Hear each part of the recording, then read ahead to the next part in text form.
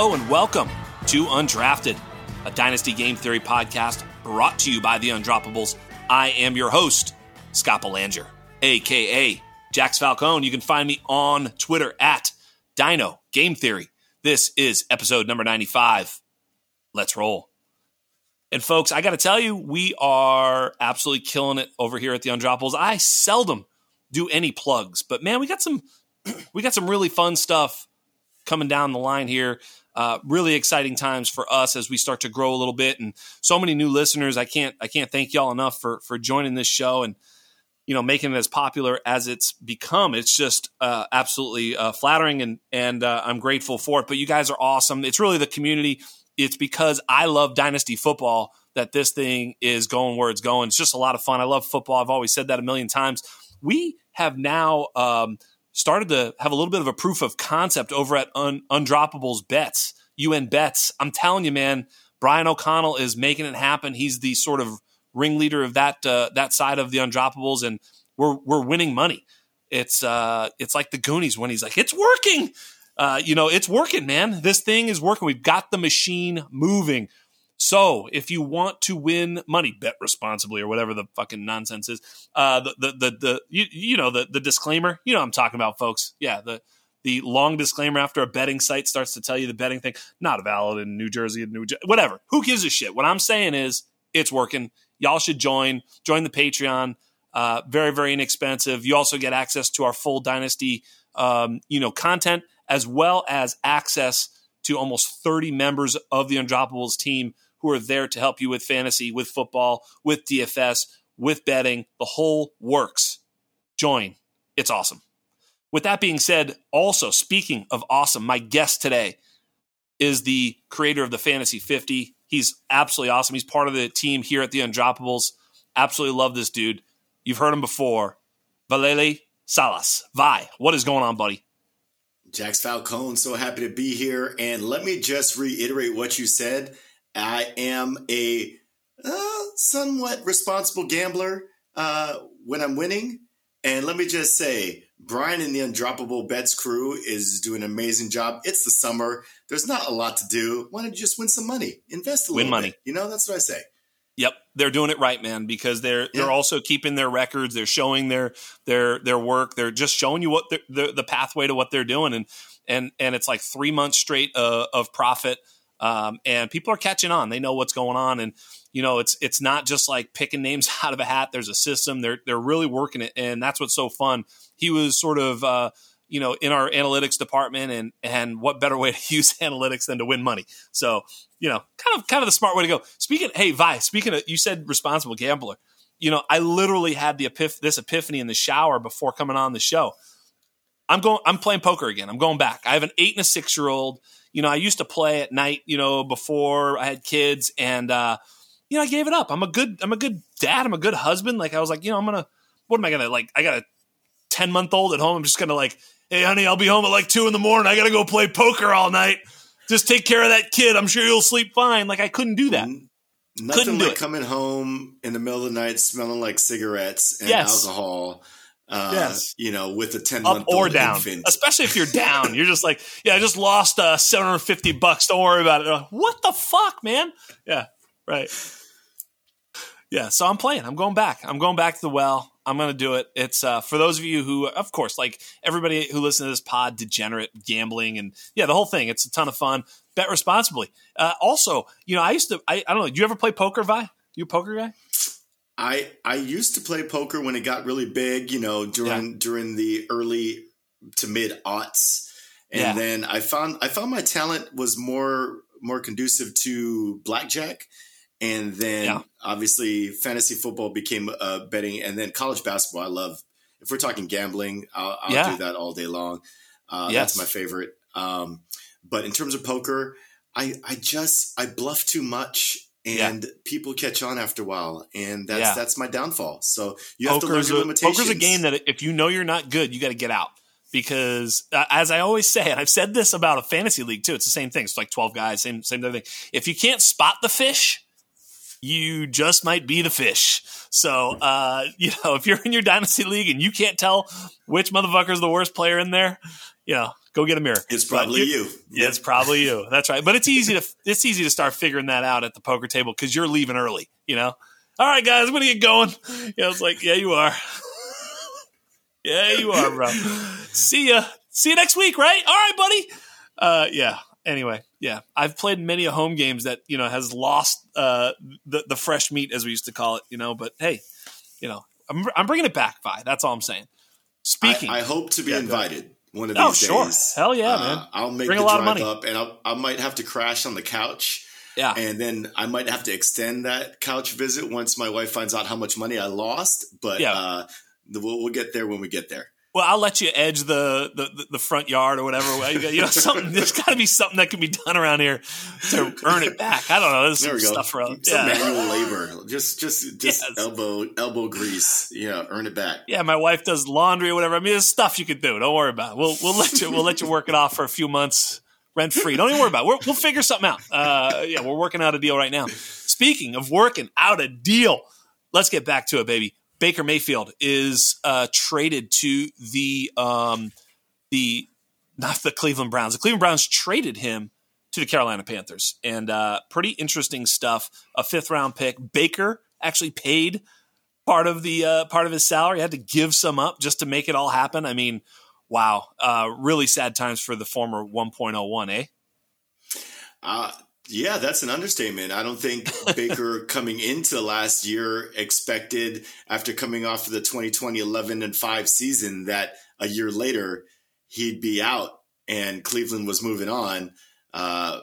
Most people in Cleveland thought they were on their way to the Super Bowl. And How often do you get that type of hope in Cleveland? So it's true. It's all a wash now, and I know we'll get to it later, but I'm a big fan of Baker Mayfield. I've always been a big fan of him. I like his swag. Ever since that video came up of him dancing in the circle as a walk-on. I've been a big fan of his. Unrelated, my firstborn son's name is Baker. So that even gives me even more incentive to wish this man to have a great career. So a little personal side note. As long as it wasn't related, if you named him after Baker, then you start to feel a little bashful about the whole situation. You got to go backwards and be like, "Yo, listen, we might want to rethink this whole thing." I'm just kidding, but which is why I named my son after fictional characters like Leon Black, from Curb Your Enthusiasm. There's no cooler guy, So anyway, back to the show. So I think Baker is like. I had him as my quarterback 1 in that class. I think obviously wrong, going back. But, I don't know that it was that wrong. I think what we missed, though, and I think one of the things that we see with Baker is he just has physical limitations, right?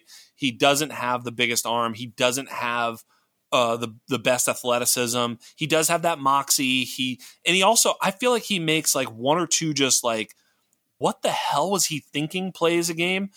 Sometimes it's just a ground ball, like to the outside. Sometimes it's a pick six, I don't know. He just makes a couple of perplexing plays and he's just not prolific enough to let that be it. He kind of has to play like Drew Brees. I heard Michael Lombardi, I listened to him today, man. He was going after Warren Sharp. I was ready to hop in the radio. Sometimes you get in the radio, you're ready to just fucking tell the guy to shut the fuck up. When he was talking about Warren Sharp, I was ready. Yes. You just yell at the radio like no one else is in the car and you're just yelling at the radio and you look over and someone's staring at you really weirdly and you're just like, man, I wish you could hear what I'm hearing. Yeah, man. You understand my pain. I was mad.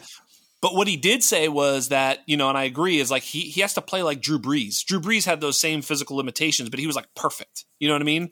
He was just perfect. And so Baker needs to be more precise with that, sort of that adrenaline rush that he brings too. And it remains to be seen. Do you think Baker gives the Panthers any like genuine real hope at all? Well, I mean, if you're talking about general hope of making the playoffs, I don't think so. When you look at the teams that made the playoffs in the NFC last year, I mean, is Carolina going to be over Dallas? No. Are they going to be over Tampa Bay? No.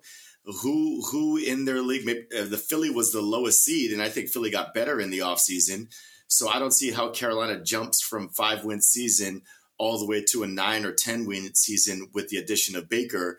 I mean, they did get Iquanu, who is going to stabilize that O-line, which is and hopefully they have Christian McCaffrey back for a whole season.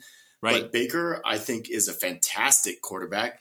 You know, he won more games in his rookie season than Cleveland did in the 3 years previously. So he can win games. He is a winner. Last year, he was injured for the majority. And kids, for you out there, don't play through injuries because you end up like Baker Mayfield. Take the time off.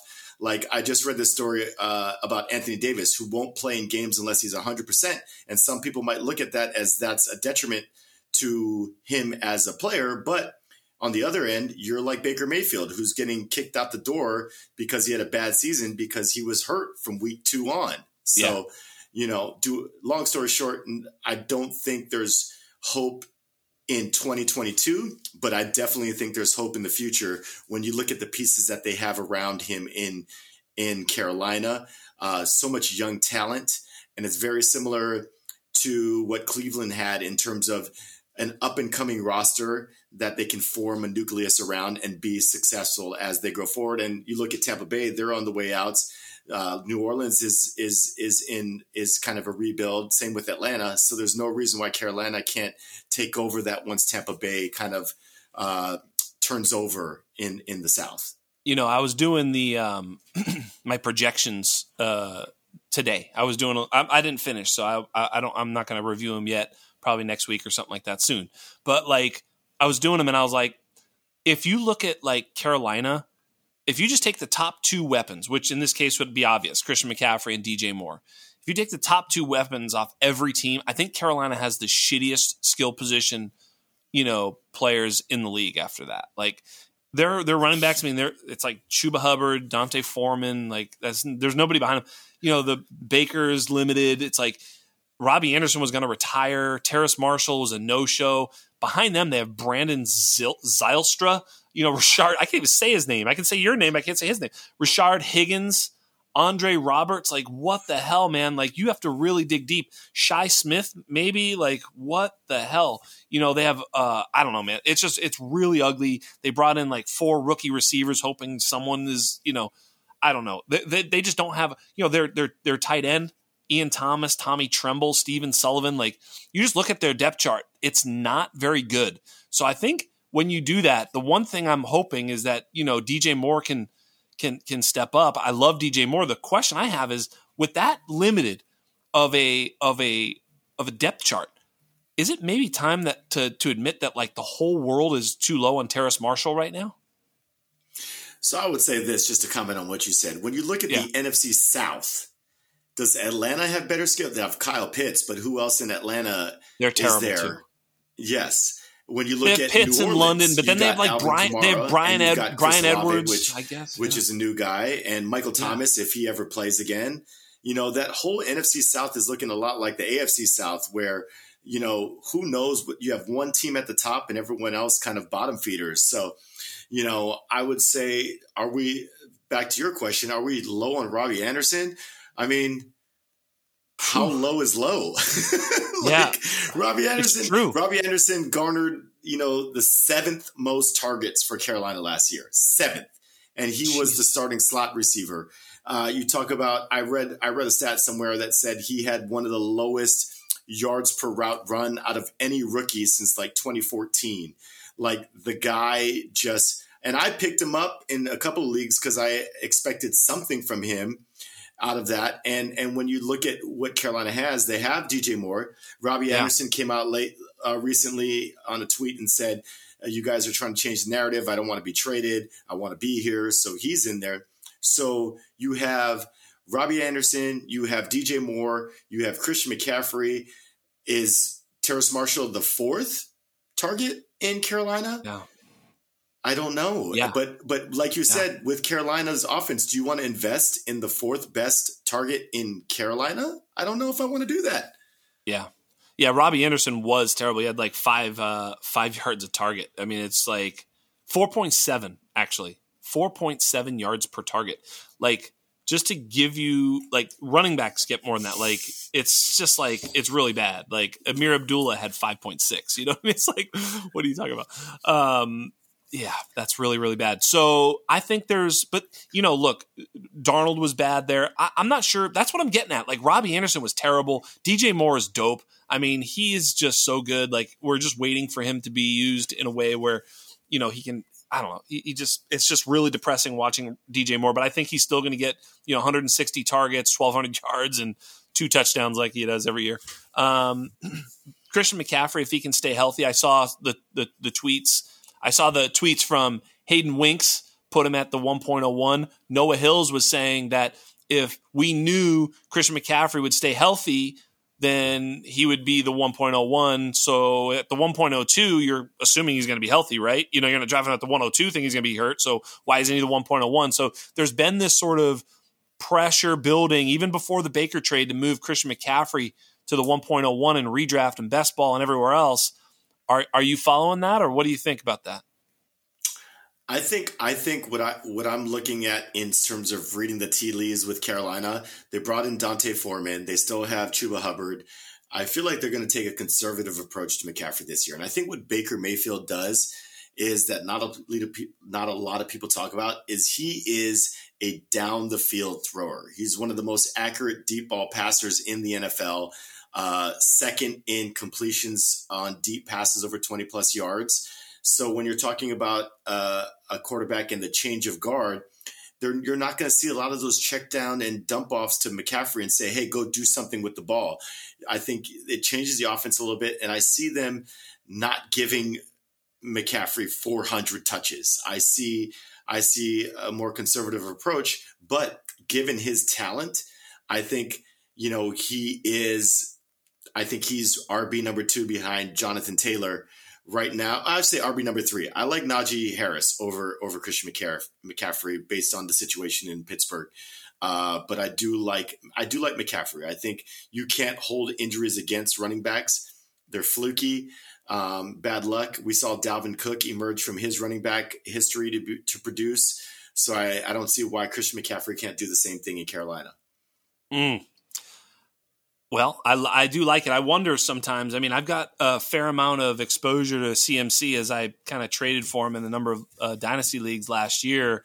Some at the height and some at the on the low side. I kind of dabbled a few times. I bought a couple of opportunities at like the ceiling, and then was like, when he got hurt, I was like, well, he's still good. I might as well double down and buy some cheap shares too. So I've kind of got a few of him, and I didn't really have much of him heading into last year, but now I've got a pretty good exposure to CMC, and it's pretty exciting because, when healthy, he is such a weapon because he's such a pass catcher, out of the backfield and even, out wide and in the slot. I mean, he probably could be an NFL wide receiver. There's very, very few running backs who you could be like, yeah, they probably could be an NFL wide receiver. He might be one of them who could play the slot full time for a team with his skill set. So he's that dynamic. I still can't get my head around what the hell is going to happen, after DJ Moore and Christian McCaffrey. Like, it's just really hard for me. Like, is Robbie Anderson going to get another 110 targets on 500 yards? Like, I certainly hope not. That's why I wonder if it's Terrace Marshall. He's the only sort of name I even know.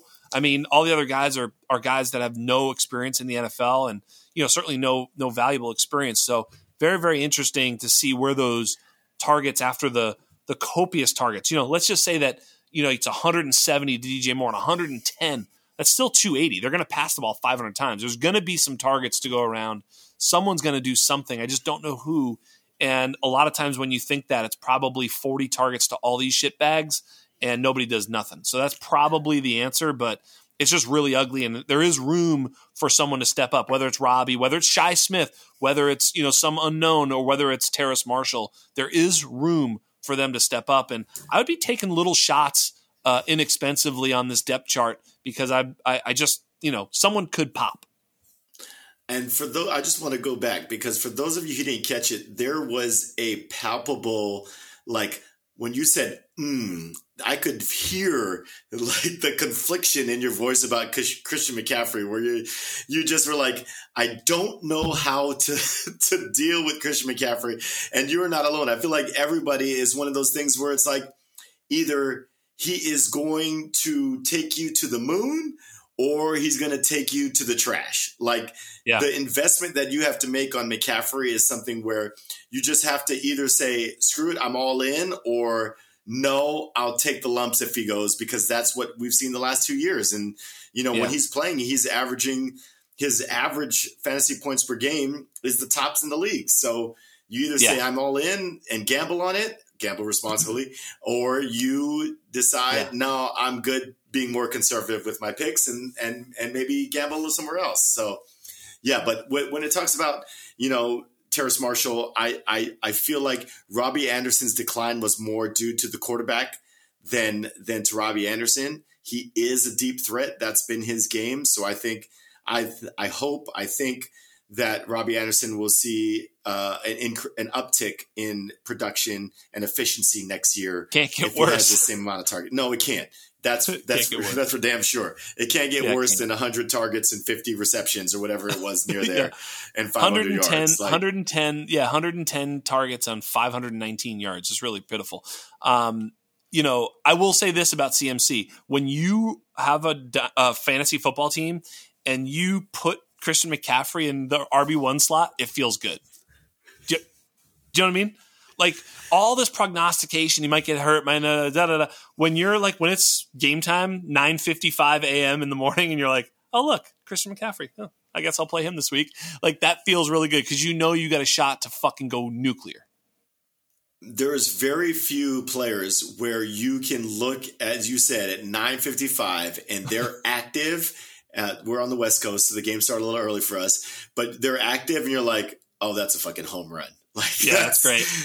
He could get me the bottom is like 20 points. Yeah, I was going to say he's going to get you 20. The 40, ceiling is exactly. Yeah, like there's no other player like him. Maybe Jamar Chase, but his bottom was still, 5-10 points. Yeah. There's nobody who has that floor. Yeah, it's great. It's really, really fantastic. I mean, even JT sometimes, he scored a touchdown in like every game, which basically buoyed his floor to like almost 20. But yeah, CMC is that player. So, hey, we're going to move on to the Cleveland Browns next. And I'll ask you this way to transition. Oof. In Dynasty. This is a good question because it's really, it'll test your mettle on Terrace Marshall, see where you're at. In Dynasty, who would you prefer, Terrace Marshall or Donovan Peoples-Jones? I hate this question so much. Yeah. It's bad, right? It's like something where you're like, it makes me think of Shawshank Redemption, where they're like, he traveled through this amount of shit to get to the other side. And that's what it feels like to have to choose between these two with Cleveland's situation and Terrace Marshall. Yeah. I almost feel like you have to go with Terrace Marshall.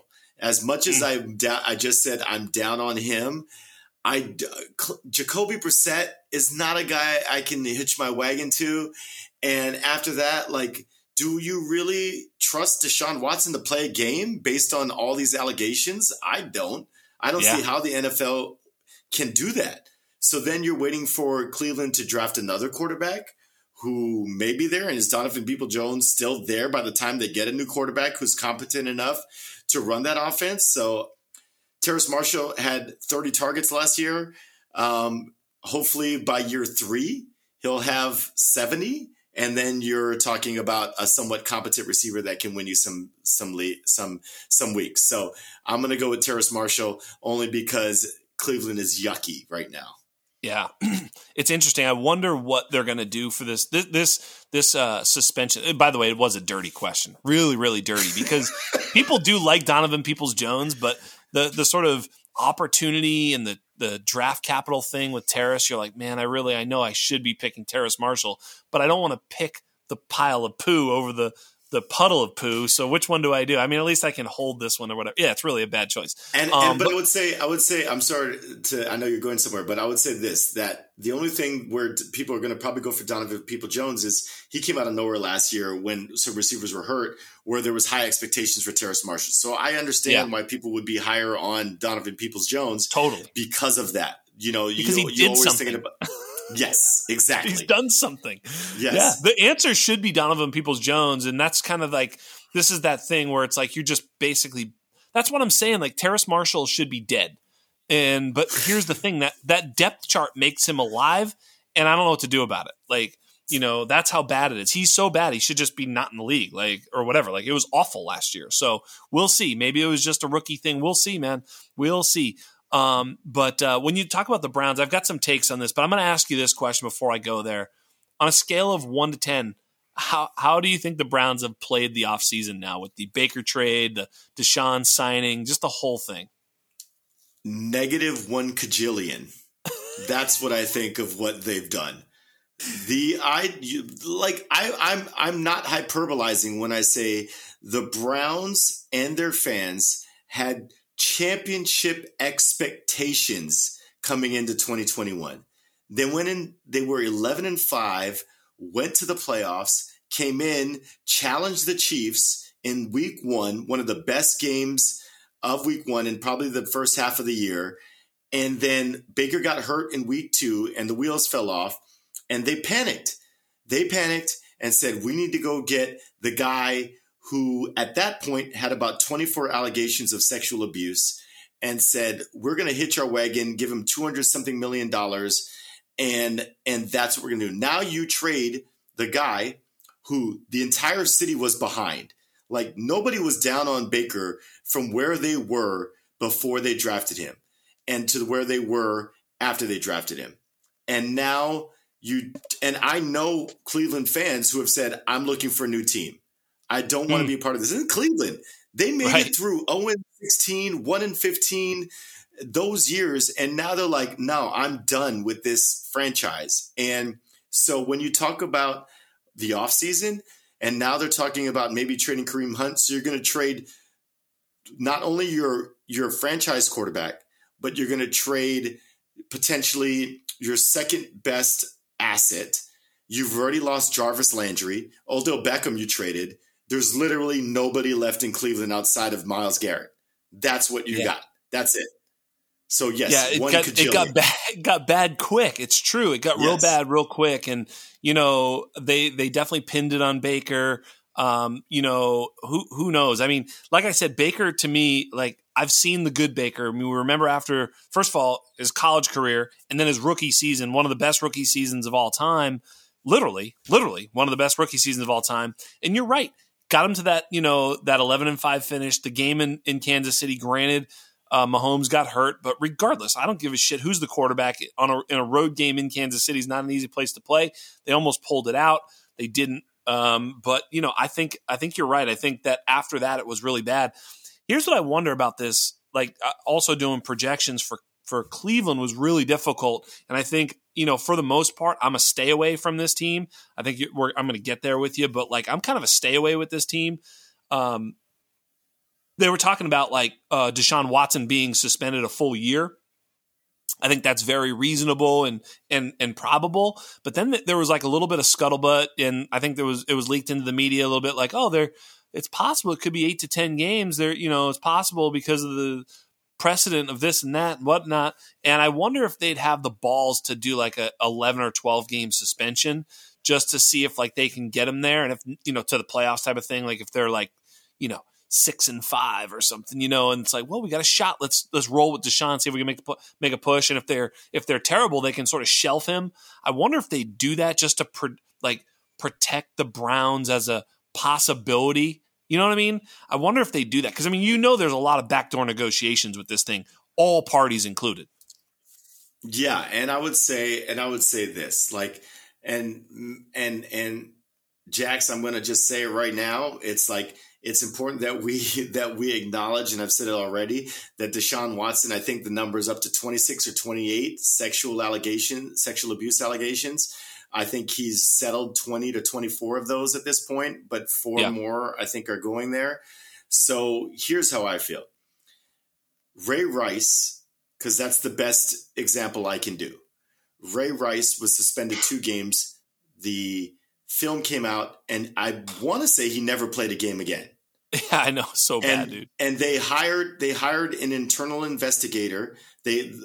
Mueller, the same guy who did the Russian investigation, handled the investigation for Ray Rice. They did a full-fledged investigation on Ray Rice onto what happened there. Yeah. Now you're telling me with Deshaun Watson, I don't see how the NFL plays this remember, Ray Rice had 2 games. Now you're saying and a similar allegation. Trevor Bauer got 2 years with MLB. Yeah, and that was one allegation. Right.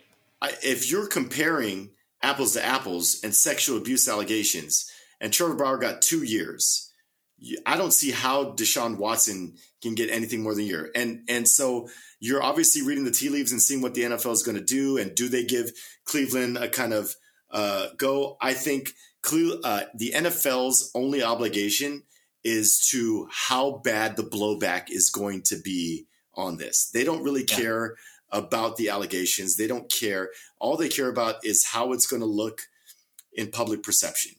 Sure. And Goodell is hired by all 32 owners. So there's going to be pressure from the other owners, but there's also pressure from that owner. I just think it's very interesting. And I don't really, I'm sure I don't know even what happened. I don't read a ton. I know you've shared with me, hey man, if you ever want to hear what happened. And I just have a hard time reading that. We talked about this actually pre-show, not about Deshaun, but about just how I, cocoon my life and just, try to live happy. I don't need to hear about what a piece of shit this guy is, but whether he is or isn't, I don't know. I have a dynasty podcast. What do you want me to do about it? I'm not going to fucking fix the world, but if he probably should be suspended a full year. I don't think they'll do more than a full year. I'm just wondering if they've got the stones to do a little less than a year. That's kind of where I'm at with this team. But let's say that it's at least 10 games, if not the whole season. If not, even if it's 12 or 13 games, it might be the whole season because they're like, let's just fucking shelf this motherfucker. We don't want the problems. We'll wait a whole another year before we get him on the field, that type of thing. You know what I mean? Because there's going to be a vividness to when this motherfucker walks on the field, especially on the road. He's going to get booed. There's going to be all sorts of cameras and microphones in his face. There's going to be a lot of that shit. It's going to happen, Obviously, the network broadcast will stay the fuck away from it, but everybody else will be talking about it. They're going to be like, Deshaun Watson, that's going to be the best. I can't wait for the squirmy fucking booth reporters who are like trying to stay away from the fact that whatever, that'll be fun. But I think everybody else is kind of a stay away. But you know what? Other than Nick Chubb, all of their ADPs have been suppressed. Nick Chubb, RB12 in best ball right now, with that crowded running back room, I'm never drafting him. How about you? What do you feel about this running back room? And I suppose the next question I'm going to ask is this: are you expecting a Hunt trade? This all works together. What do you think about this running back room? I will just say this: I love Nick Chubb at RB12. I think when he's healthy, he is probably the second best running back in just terms of running the ball. Like a guy who doesn't catch the ball, like you talk about Derrick Henry and Nick Chubb, that they are able to sustain fantasy value and RB1 status. The fact that they don't catch the ball speaks to how efficient they are. And Nick Chubb, with that offensive line and with a quarterback who for all intents and purposes, is going to be Jacoby Brissett, means they're going to lean on the run a little bit more. I was reading some Cleveland reports that they're trying to put both Chubb and Kareem Hunt in the backfield at the same time. It seems to me that they're going to continue with their run first offense. So if that be the case, I like Chubb at running back 12. I would take that all day long in terms of value and what is possible with that offense and what we've seen from him in the past into what I want to say 2 years ago, he was a top 5 running back. He was drafted as a top 5 running back last year, but I think he missed some time. But with that offensive line, a change in quarterback doesn't change his value. He is impervious to who's playing quarterback. He's going to get his touches running the ball. So I like Chubb and I like Hunt. I don't think they trade him. I don't see how Cleveland can trade their starting quarterback and their starting wide receivers and their starting running back, because Kareem Hunt is basically de facto 1B in starting running back. So I don't know how you can get rid of all your top tier talent in one offseason. So I feel like they have to hold on to Kareem Hunt for mere for the outside view of looking in on that franchise. So I'm gonna tell you something. This is just funny how this goes. So I was doing my projections, right? And I'm going to tell you what I've got for Nick Chubb. So I've got like 240 carries, 1,150 yards rushing, 9 touchdowns, excuse me, and then 19 catches with another touchdown. So 10 total touchdowns, only 25 targets. It's not crazy. It's about what he gets. So that ended up right around 200 fantasy points in PPR. Okay. And then I just did another team, and then I noticed the guy who's like 1 point ahead of him in my projections is Tony Pollard. And I'm like, what? And I'm like, how? What? I must have fucked something up. And then I looked, and I was like, oh, wait, Tony Pollard. I've got him for 160 carries, 780 yards, 5 rushing touchdowns. I don't think that's crazy. 62 targets, 48 catches, and 3 more touchdowns. That's about 200 points. It's like, I'm just saying, like, he really has to smash. The other year, the year he had 12 rushing touchdowns the year that he was whatever RB7 or whatever, and so that's my only sort of concern with him. He's so solid, and by the way, I think he's probably the best pure runner in the league. I agree with you. He's quarterback proof. He's fucking everything proof. He's just so good. So this isn't a Nick Chubb thing. This is a fantasy football take about Chubb. I'm excited to see the rest of my projections, get them done. I'll tweak them too. I'll go back and do them again and, move things around and see where they end up. But it was just alarming. Like, I wasn't trying to like do anything to either guy. You know what I mean? I was just like, all right, let's see. And, that's where it came up, and so with a guy like that who could easily outscore him just because he catches passes, it scares me with Chubb that he might not. And if they keep Kareem Hunt, that sort of suppresses his total carries, because he also saw like almost 300 carries before, Kareem Hunt was there. And in the last 2 years, he hasn't seen that type of production or opportunity. So for those reasons, I'm still a little bit concerned with Chubb. I think he's a very safe pick, but I don't think he's going to give you, top 5 ceiling. So I would say this. Like, if you look at the last 2 years, if you look at last year, Nick Chubb played in 12 games. He was 11th in PPR points. PPR, 11th. And you're talking about his limitations. He was also, in terms of standard leagues, he was 8th in final standings.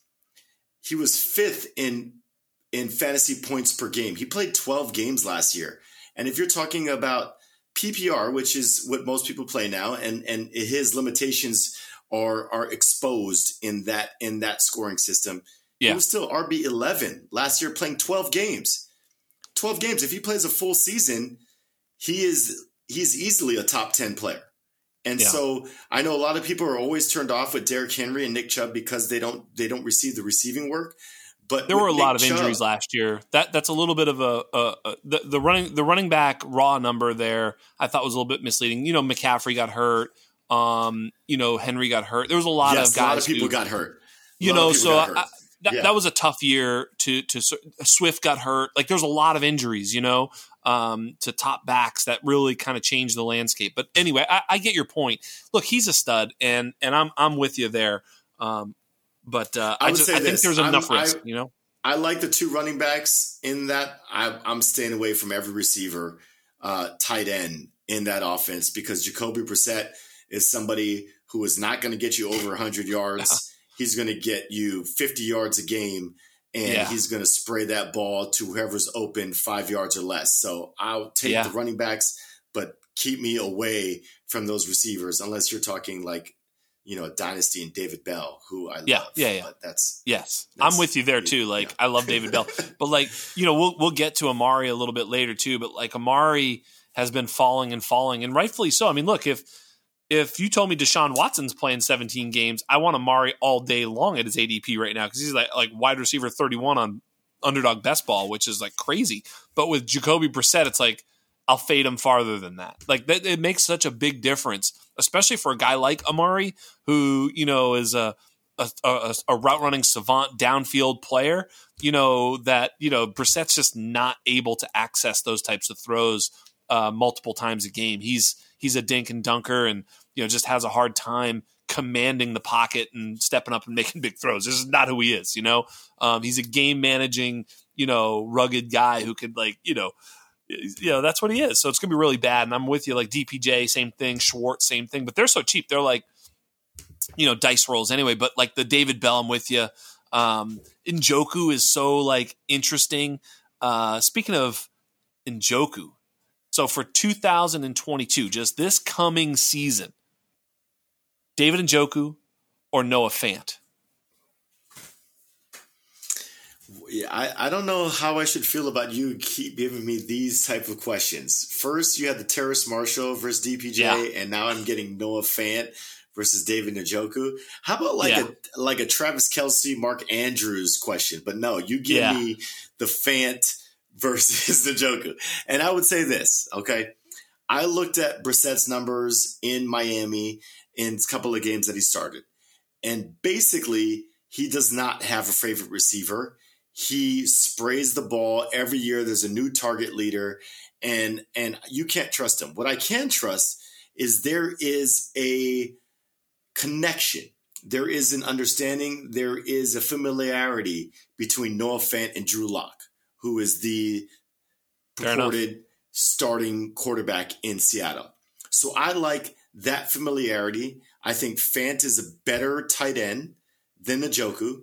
I like Njoku, but I think Fant is better. Yep. So if I'm choosing between Brissett and Njoku or Fant and Locke, I'm going to choose Fant because also I look at the other receivers in Seattle with Lockett and Metcalf, and I look at what Locke and Geno Smith do, and I think there is going to be a lot more let's give it a short intermediate route to Fant rather than trying to hit Lockett or DK down deep. So that's my thought process, and that's why I would say Fant I like better than. And let's just be honest. Carroll has proven himself to be a 1980s type of football player who wants to get the big guys the ball and let them rumble with it. So that's why I'm going with Fant. Give me Fant. Yeah, it's become a thing when I go from team to team. I ask, would you rather this guy or that guy from the team we were just talking about to the team we're about to talk about? We're about to talk about Seattle Seahawks, and which is, you're right. I did give you a tough one. I do think you made the right answer, though. I do think it's Noah Fant. I think the ceiling is a little bit higher, hopefully for a team that's able to move the ball a little bit better, even with Geno Smith or Drew Lock, than it will be with Jacoby Brissett. So I agree with you. And the reason I wanted to talk about the Seahawks was because it kind of affected the Baker news. Like the other team that was supposedly in the Baker talks was the Seahawks, but I don't believe for a damn second they were, because if they were, they weren't willing to give 1 4th round pick then and like pay half the salary. Like what would they have, like, they didn't have to beat anything. Like this was a 5th round pick and like everybody's forfeiting salary out the wazoo. Like they could have got him for like just the salary, and a 6th round pick probably would have guaranteed would have done it. Like this was all about money. So if they really wanted his ass, they could have had him. That much I feel like is for sure. So I don't think there were ever really in this Baker sweepstakes. Do you agree? I completely agree with you, and that's mainly because not only what you talked about, but they just traded Russell Wilson to Denver for Drew Lock.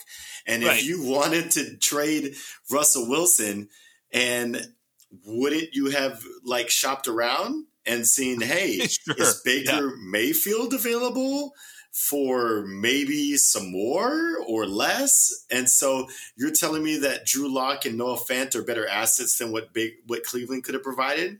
And so I'm with you there. I think Seattle traded for Drew Lock. They're all in, well, quote unquote, all in with Drew Lock. And so, no, I don't think they ever were in there in that sweepstakes because they're not interested in passing the ball. They want to run the ball. So why, after trading for Drew Lock, are you going to trade for another quarterback when you've already made your intentions clear that you want to run the ball more? Well, you just said they're all in with Locke, and I know what you mean. They're not like all in, like, this is our guy, Super Bowl, here we come. I did make fun of them, though. I think it was Seattle. Yeah, it was Seattle. There was like a video of them in like the OTAs or whatever, and they were like, they would break it down. They'd be like, break it down, 1, 2, 3, and they were like saying like Super Bowl or something like that. I was like, what the fuck?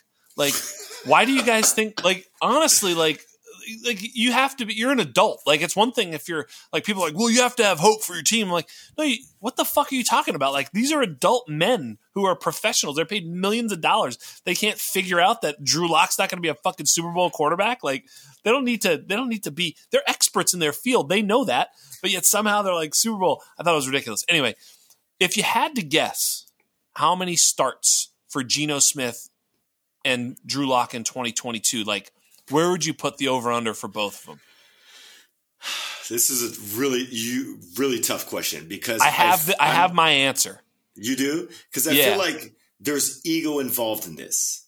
Mm-hmm. And I feel like it reminds me of when they drafted Russell Wilson and they also gave that huge contract to Matt Flynn. Where there was a point where they said, look, Russell Wilson is miles better than Matt Flynn. Right. So my feeling is that the familiarity is Geno Smith is there. And I feel like they're going to throw Drew Lock out there because there's a better chance of there's bigger variable. Like they know what Geno Smith is. Geno Smith is a backup. He is a career backup at this point.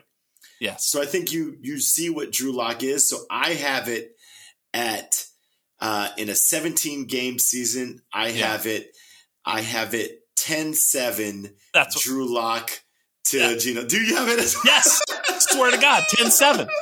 10-7. I agree 100%. 10-7. It's like 10-7. Right now, people are so pissed that we didn't give a fucking single game to Jacob Eason or whatever stupid name is. He's the tallest one by far. Like, he's definitely the taller of the three. So maybe, he gets a start in there.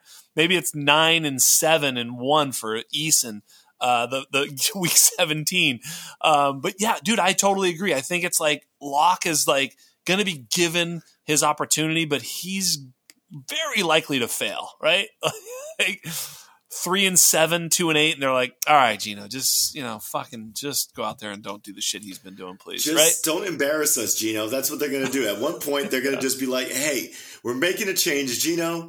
Just don't embarrass us. Keep it close. It could be the yo-yo, too. How about the yo-yo where it's like they're like 1-4. They're like, Geno, get in there. And he plays 2 games and it's awful. They're like, no, get back out here. Locke, you're in there. And then he's bad. And they're like, Geno, get back out. Like this whole thing. I want that. That's what I want. That was my first. I was going to go 9-8 at first because that's how I envisioned where they just start one guy one week and they're like, oh, we're going to start the next guy the next week. And they just and it's just like, we're going to run the ball. Who can hand the ball off the best? Who has the cleanest center to quarterback transition that they can pass? They can go from the center to the quarterback to running the ball before DK and good handoff, Drew. Good handoff, Drew. Yes, I need good form.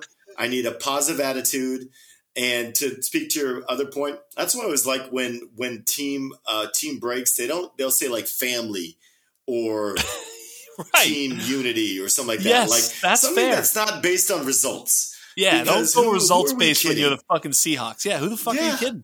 Yeah, just say, yay, we're the good brothers. We're together in this fucking shitstorm. But Seattle is just like the perfect example of how quickly things can just the cloth can get pulled, the rug can get pulled off under you. It's like, not so long ago, we were talking about Seattle as a potential dynasty, and here we are, and Carroll's still there, but Seattle, like, it's going to be a long time before you guys are back in there, buddy. I hate to break it to you guys. Yeah, especially in the West there. So here's a good, I love this question, by the way. 2022. Okay. You're drafting, like I say, so for 2022, we're talking redraft. Now redraft, I think, it's funny. We talk about redraft on this team, on this podcast, because I think sometimes it's like what happens this year will affect dynasty. Like dynasty is, people are always like, well, I don't like him this year, but I like him in dynasty. Well, what does that mean? Like, right? That just means that you think that he's not quite good, but he might be. Like, it's just a fucking weird thing to say. Like, if you really think someone's good, then they're probably it's like the Nick Chubb thing. When Nick Chubb came in, I was like, no, Nick Chubb this year, right now. And like his rookie year, they were like, they handed it to him like 3 times. He'd have like 3 carries for 120 yards. And, you'd be like, maybe you should play his ass. And then finally they played him. Javonte Williams, I felt that way. It's like, no, this year, I understand that it's not going to be a great year, but now here we are with Kenneth Walker, Rashad Penny. For 2022, at their cost, Kenneth Walker, Rashad Penny, or neither?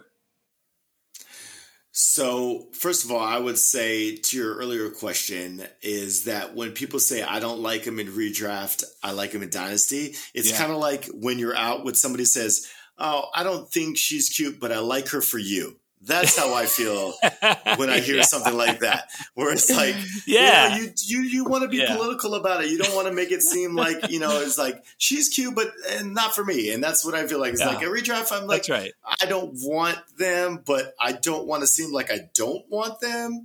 Right. But they're nice. They got a nice family. Yeah, exactly. Her sister was in my brother's class. They were nice. Yeah. So Walker and Penny, I think I kind of envisioned, because of how much they're leaning on the run, I kind of envision a Denver scenario where you have a split between Penny and Walker. So if you're talking about Walker, who's going several rounds ahead of Penny, I'm gonna take Penny just because you might get an injured Penny, but they've committed to Penny for a while now. So I definitely see a 50-50 split with those two. And if that's the case, I'm going to go with Penny because he showed what he's capable of doing towards the end of last year. And so I'm going to take Penny with that.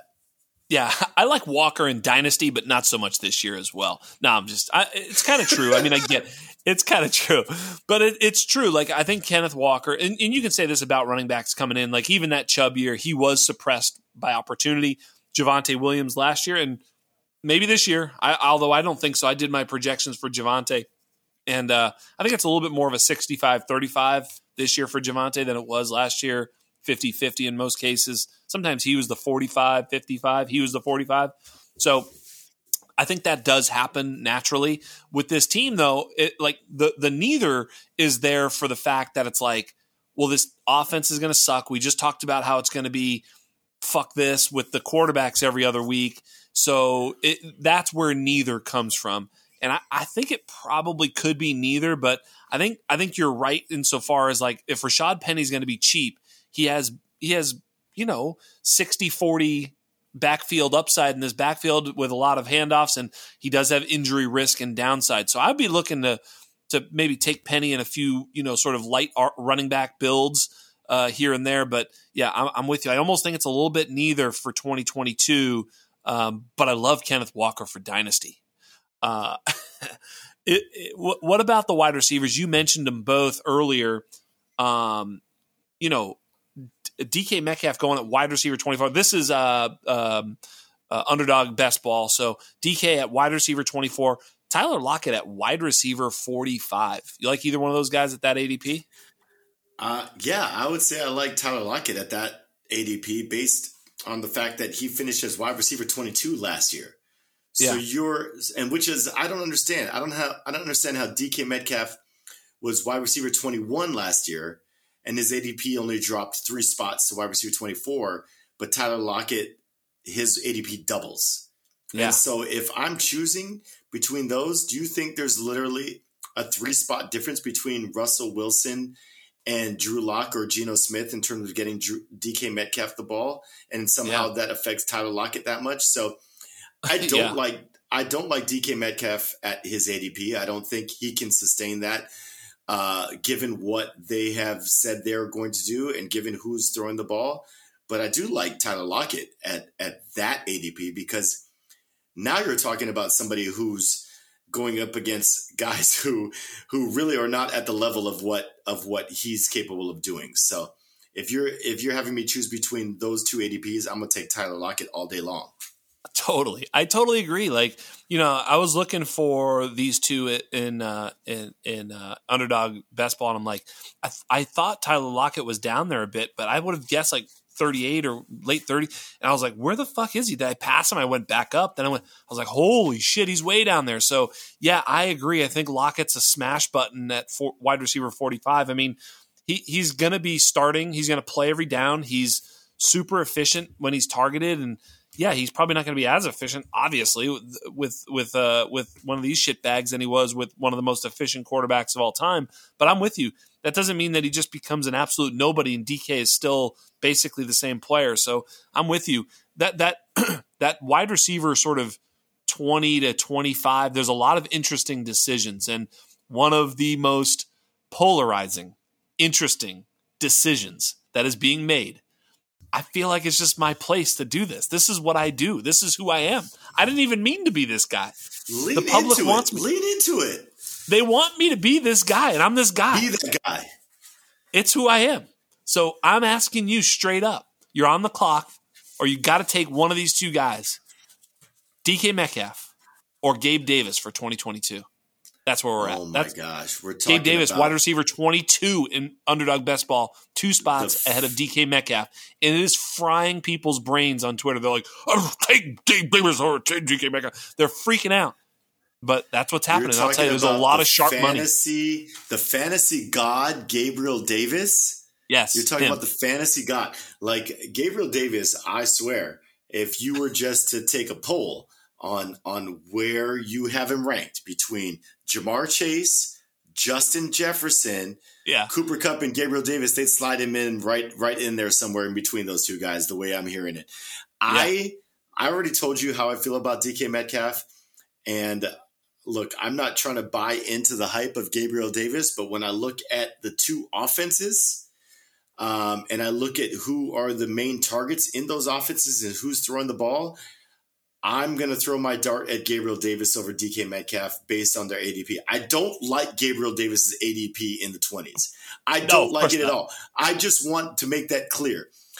Somebody who wants to take him at 22, feel free to take him at 22. Yeah. I go enjoy that. Enjoy your Gabriel Davis share. That is not where I'm going to sit. But I will say this. If I'm choosing between DK Metcalf and Gabriel Davis, I think Gabe Davis is the better choice based on his offense, based on the opportunity. So that's where I'm headed. I love DK Metcalf. I loved him last year. He was a top 3 receiver for me last year. He did not pan out. So I just want to make my adoration known, and I'm very hesitant on Gabriel Davis about the love he has. We've seen it time and time again, wherever he jumps on one player and he shits the bed, and everyone goes, "I don't know why you thought that." And it was like, everybody thought that. We saw it last year. I'm not going to say that again, but if I'm choosing between DK Metcalf and Gabriel Davis, to wrap it all up, I'm going with the fantasy football du jour, the 2022 preseason fantasy MVP, Gabriel Davis. Yeah, it's so good. It's really amazing. I don't know if you may not have seen it. I tweeted out how I acquired, because I have more Gabriel Davis than any other player in fantasy, in Dynasty, excuse me. I tweeted about Gabriel Davis in Dynasty because he's like my most rostered player, and I think I've got him like in like 11 spots or something like that. And I had pointed out that, like, because you're talking about him at RB22 in best ball, you got to remember that best ball ADP too has a lot tied to that week 17, stack of, Josh Allen and the Bills for week 17. Long story short, that's why he's probably going to be a little bit more expensive in the sharp best ball streets than he will be come redraft time, and certainly more so than he is in Dynasty startups right now and or in trade in Dynasty. Right now he's valued somewhere around RB35 in Dynasty, which I think is fair. That's totally fine. But obviously if he hits his RB22 or more ceiling in 2022, his Dynasty cost will go up mid-season. I've mentioned the floor is basically 2021 Gabriel Davis, but the ceiling is very, very high. But anyway, I was mentioning this is how I acquired him. I'll just read you how I acquired him in each league that I have him. I drafted him as a rookie in the 5th round, 5.04. Drafted him as a rookie, 4.07. Startup pick, 9.02. That was in 2022. Another 2022 startup pick at 8.01. So that's the most I ever paid for him. A startup pick in 2021, 10.05, so 10th round. Traded Cam Newton straight up for him in 2021. That one worked out. That one worked out. But I bet whoever you traded that pick is so glad that he is staying anonymous or she is staying anonymous for that pick. That's all I'm going to say. I would totally want to roast this person because he's a friend. Traded him for a rookie 22 second. I did tell you that 22 second became James Cook. So I don't know, still fine. I traded him. This is a fun trade. Darren Waller, Gabe Davis, and Ronald Jones. Obviously, he foisted Ronald Jones. I mean, I don't even want him. I think I then traded him for a second rounder and James White or something like that. But anyway, Waller, Gabe Davis, and Rojo for Michael Pittman, Donovan Peoples-Jones, Mike Davis, Robert Tonyan, and a 22 second. Really like that trade. Traded him for a 22 second and a 23 third. And then I picked him up twice for 0 fab, once in 2020 and once actually in 2021, still 0 fab. It's crazy. Some leagues, he was just there. So like the investment for Gabriel Davis for me has been like, yeah, what's the problem? He's going to be great. And like, if he has 800 yards and 7 touchdowns this year, it'll be like, yeah, it paid off. So at that value, it pays off, but the ceiling's there, so I'm going to keep riding him. Super, super fun player to watch. What do you think? What do you think is going to happen for Gabe Davis this year? Like, how's this going to play out? Look, I think you're kind of spot on in terms of what we're talking about here, where Gabe Davis, he is the second receiver in one of the top offenses in the league. And so when you're talking about the second receiver in the top offense of your league, you're talking about Tyreek Hill and the Chiefs. You're talking about, when you look at what Buffalo's receivers were able to do last year, Emmanuel Sanders was a player last year. He won weeks with you. But is he a wide receiver too? I don't know if you can say that. And so that's where I feel like you have to kind of have to do that. Like, same thing with Mike Williams. Mike Williams in Los Angeles is the same kind of deal. You're taking a wide receiver Great job. Offense. And so where is the ceiling on him? And so you're not going to take him. You're going to take him around the same place if you're being, rational in your analysis. When you look at those top tier wide receivers, you got to look at where you're going to sit. And so, Gabriel Davis, I think wide receiver 2, I think is a little too lofty. I think he's a great flex play, and that's where I'd have him in Dynasty. He's tied to Stephon Diggs and Josh Allen. Like how high he goes is how long is Diggs there with Allen. And so he's kind of, when people talk about ceilings and floors, he's kind of weighted down because there's already a alpha wide receiver in Buffalo. So unless he goes somewhere else, you're always going to be down. Yeah, it's funny because I did my projections, and Gabriel Davis and Mike Williams came out like 0.4 points apart from each other. So I agree. I think that's kind of what we can anticipate. Maybe 1,000 yards, maybe not, but maybe 10 touchdowns, maybe not. But somewhere in that 100 and just over 100 to somewhere maybe capping out 130, 140 targets. More likely 110 to 125 targets for the two of them, and then just what they can do with them in such prolific offenses. So I totally agree with you. That's about where I have them as well. And let's have a little fun. We'll finish off the show. I'm going to ask you a few, just sort of fun questions. We're going to play, three-way. No, not like that. But like, we're going to have you choose between 3 players for 2022. You got to tell me who you like most out of these 3 players. You're on the clock at, let's say, the 1.02 in a redraft league, or 1.3 wherever you're taking these guys, and Jamar Chase, Justin Jefferson, and Cooper Kupp are staring you down. Which one of those 3 do you like best in 2022? I'm probably sitting on an island on here, but I don't see Cooper Kupp repeating his performance. I look at the guy who has exceeded expectations in 2 years and is broken the record for best production in his first 2 years. And so if I'm choosing a guy, I'm choosing Justin Jefferson. in that offense with a new offensive coordinator, new head coach, who I can only imagine they're going to feed him the ball even more. And so I like Justin Jefferson. I like him as a wide receiver one, dark horse. Well, not really a dark horse because he's probably your second or third wide receiver off the board. But I still like him as your wide receiver one at the end of the season because he has improved in his first 2 years. So Justin Jefferson is my guy for next year. I think that's a good answer. I like that answer. I mean, it's really tough. You're obviously splitting hairs, but how about the upside play? Now that DJ Moore has Baker Mayfield, the aforementioned Mike Williams, DJ Moore, or Michael Pittman, who's sort of the clear alpha in his offense. Who do you like there? The sort of the wide receiver two with a prolific passer, or one of the wide receiver ones with a little bit more muted pass attack? DJ Moore is the only wide receiver who has had 1,200 or more scrimmage yards his first 3 years in the league. Obviously, what's holding him down is the 4 touchdowns a year. Yep. And I would say, I think the percentages were like a 2% touchdown rate, which are obviously well below the average. So if he just gets average wide receiver touchdown rate, and he still continues with that 1,200, you're talking about a top 10 receiver. So I'm choosing DJ Moore in that lineup. I think Baker Mayfield opens the game up for him.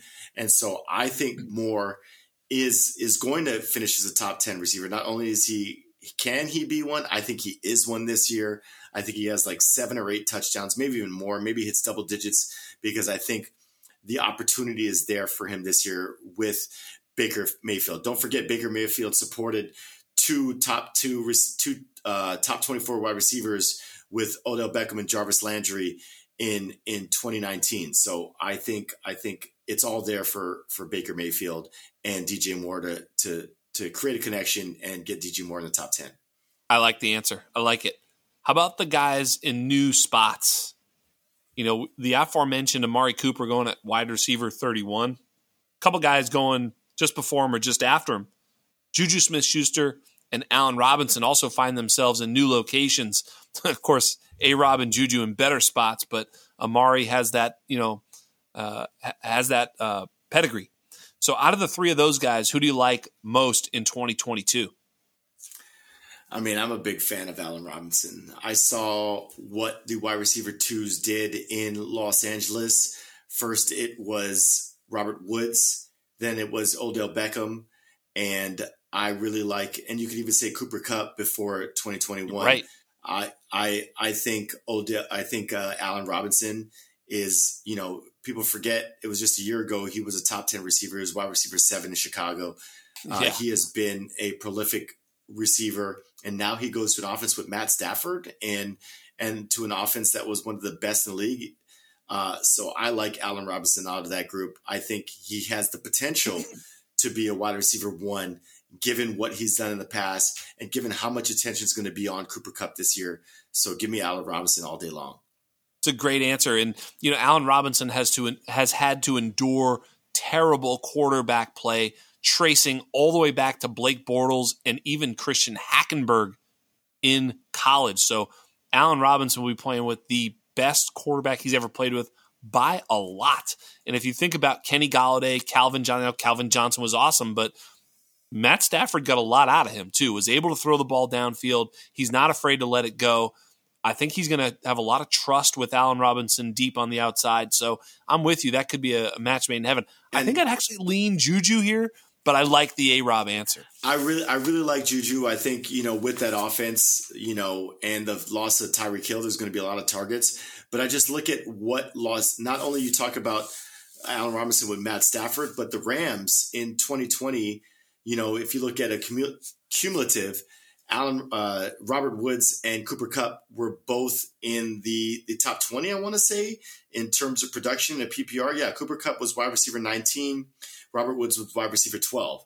And so when you're looking at over a year-long term, there's no reason why both Cooper Kupp and Allen Robinson could be, in that wide receiver 1, wide receiver 2 range. So I agree with you. I like Juju. I think he is a sleeper given the potential with that offense. But if I'm going to choose, I love Allen Robinson. I love his ADP. I love where he's sitting in that new offense in Los Angeles. Yeah, tons of upside with Allen Robinson, no doubt about it. How about some year two guys? Some guys that flashed last year, some with some high pedigree like Devontae Smith, Elijah Moore, or Amon-Ra St. Brown. Out of those three guys, Amon-Ra, Devontae, and Elijah, who do you like most in 2022?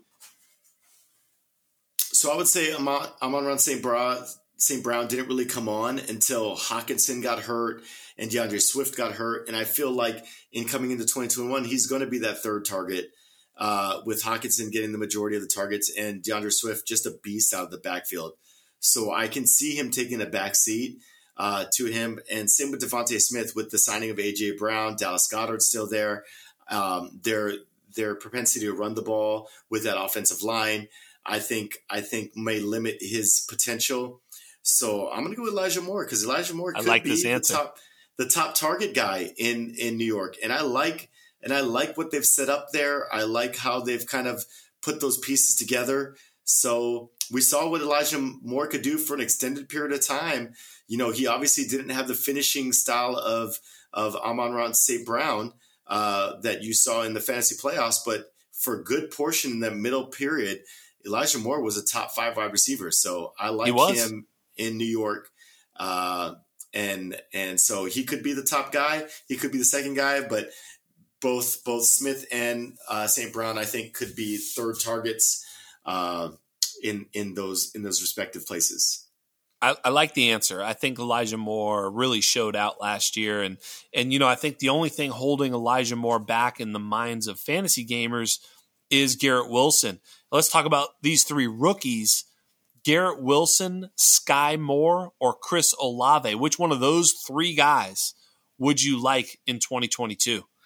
I can't tell you how big a fan I was of Chris Olave until they signed Jarvis Landry. And then I got concerned because I'm like, what if there's all these videos of Michael Thomas coming back and Jarvis Landry's there now and Chris Olave.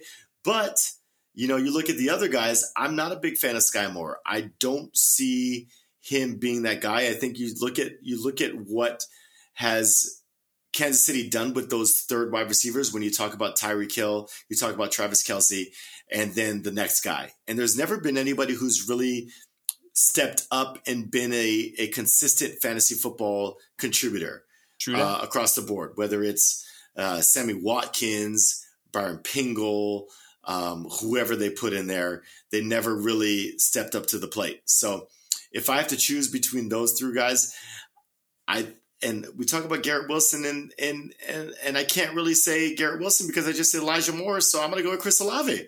I'm going to go with that. Wow. All the way back around the barn. I love it. You had me going. I was like, who's he going to say? He doesn't like Sky Moore. Yeah. I tend to agree with you. Actually, I think it's going to be Chris Olave. I think he's set up. I think they are fully invested in Chris Olave. They've shared that. So, I would say this also. I would say, like, when you look at the Saints, who better to learn from than Jarvis Landry and Michael Thomas? No doubt. Those two guys, target monsters, both have been wide receiver ones. In Michael Thomas's case, the legitimate wide receiver ones. So I think people are sleeping on Jameis Winston. I like what I see in New Orleans. Love it. Yeah, I tend to agree with you. I know my boy Evan Silva is all over Chris Olave as well. So now take Chris Olave and put him up against Treylon Burks and Drake London. Which of those three guys do you like in 2022? So I've been saying this all along. I am not a big fan of Treylon Burks. I think people are expecting too much of him solely because if you look at A.J. Brown, he was one of the most efficient wide receivers in that offense in Tennessee.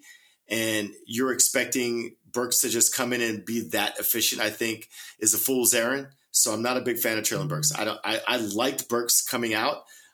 They say don't draft the place, draft the talent. And if that's the case, then yeah, Burks is a guy I think can grow into that role. But if you're talking about Burks compared to Olave and London, I'm a big fan of London. I like London a lot.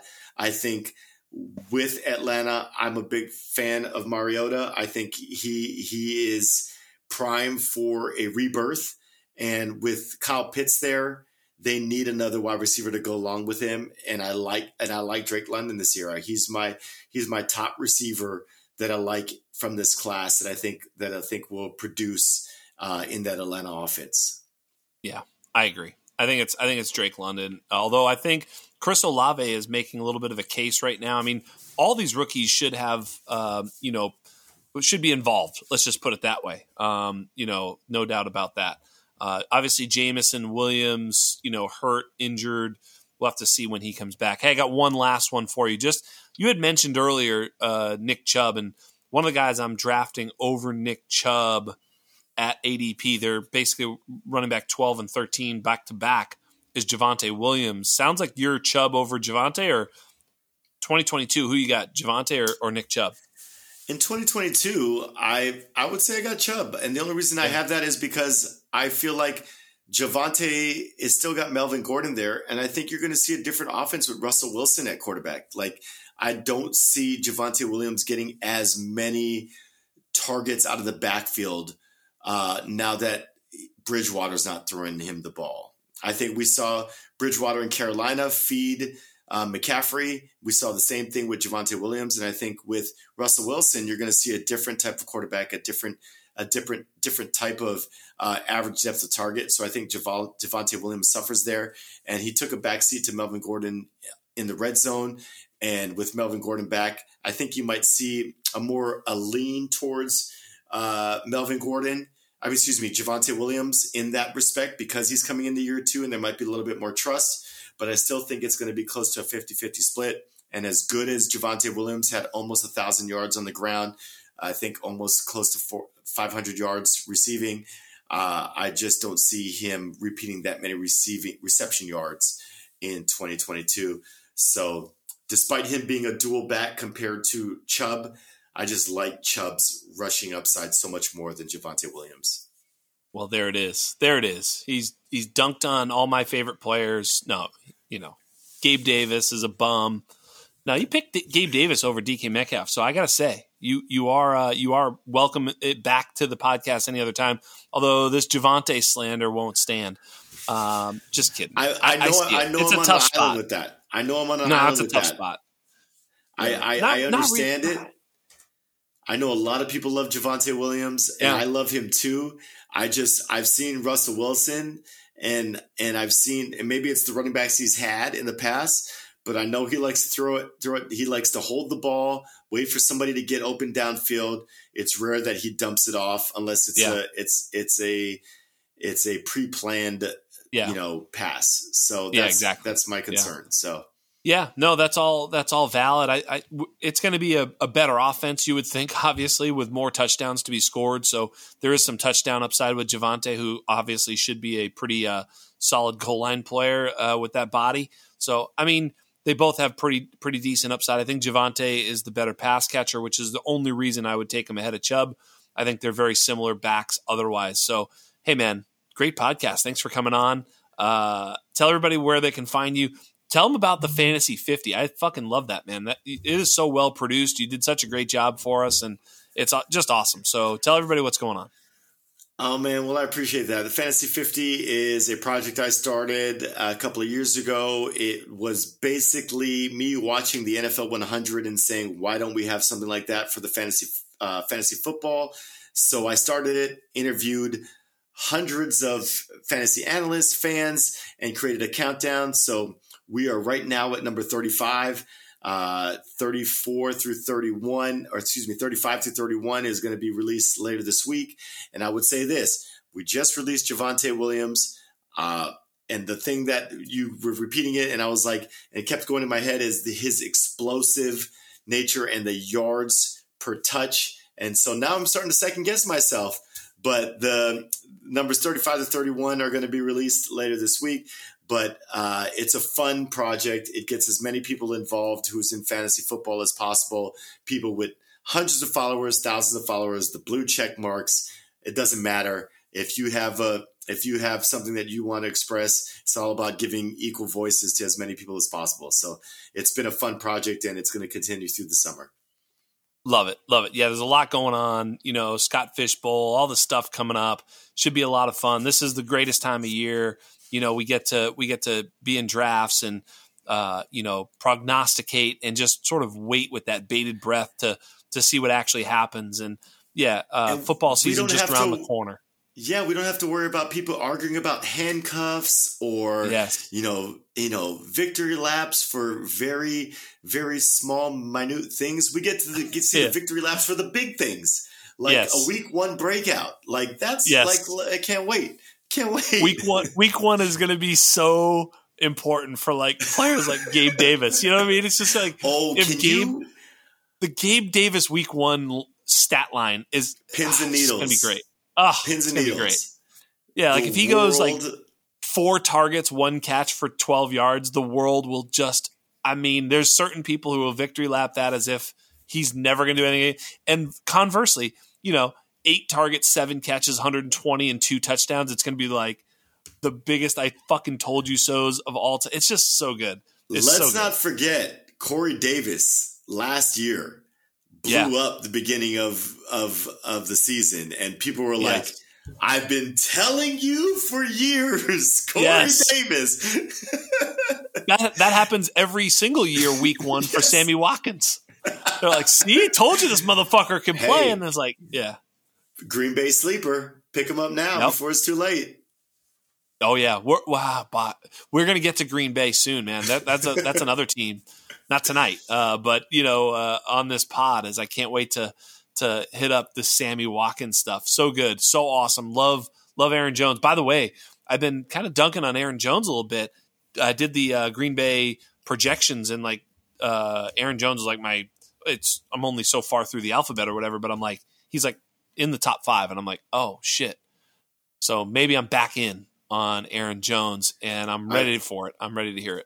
I know you and I can chat all night, but I'll say this. When Devontae Adams was out, wide receiver 1 was Aaron Jones. So, yeah.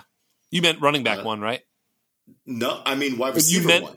Yeah, exactly. Okay, yes. I thought that's Aaron Rodgers' top target. Top target, yes. Yeah. Exactly. That's exactly right. Yeah. The target number is really the number and the way that he gets there, especially in PPR. Half PPR and different settings like that. Little bit more muted, but in a full PPR league, he could absolutely get 100 targets and absolutely get 80 catches, and and he's pretty fucking explosive with the ball in his hand. So yeah, it could be a pretty big season for him in that way. He doesn't need to have too much on in the way of rushing yards. He could have 600, 700, 800 yards rushing only, and still if he can get those 80 plus catches, it's a huge season for him. Yeah, if you're talking PPR leagues, that's all it takes, especially if you're that type of producer. So, I can't wait to listen to podcasts when you get to Green Bay, because it's hard when you're looking at Dillon and Jones and seeing how it's going to break out, but they're 2 totally different skill sets, and I think Green Bay's offensive minds always find a way to get the best out of their guys. Yeah. Yeah, and Rodgers, somehow underrated this year, coming into this year when he won the MVP last year. So I don't know, man. There's a lot of people wondering what's going to happen. We could see Julio Jones in Green Bay. I'm kind of waiting for that to happen before I, go all in with my projections on the team. I suppose, Julio, he's probably only going to play 2 games and hurt his hamstring anyway. But whatever. What do we know, right? Thanks for coming on. Yeah. My pleasure, man. It's been a blast. Thanks for coming on. You're awesome. I absolutely love you. Yeah, say what you're going to say. I was going to say Aaron Rodgers made Jordy Nelson a wide receiver to be had, and then he disappeared once he left Green Bay. Like, you guys all selling Aaron Rodgers short. Like he hasn't made guys out of nothing before. Yeah. I'm with you on that. Like, Aaron Rodgers, I'll take him. I'll take him late. Like, what's the harm in that? Yep. Yeah, he's it should be pretty interesting, and every time he hits a tab of acid before the game, he's always better that game. You can just tell he's out there vibing. Yeah, he's got the new tattoo. He's so vibing. I would like to see the analytics on people who get new tattoos or new retreats or new lease on life on how they produce the next season. Because if that's the case, we might have back-to-back MVP seasons with Aaron Rodgers if he does this right. Hey, he's like Matthew McConaughey. He's just out there living. LIVIN, baby. So let it happen, baby. On behalf of everybody here at the Undroppables, on behalf of everybody here at the Undrafted, on behalf of my absent but still the greatest producer in all the land, Michael P. Duncan, and on behalf of the great Vi Salas, I am Jax Falcone, and we are out.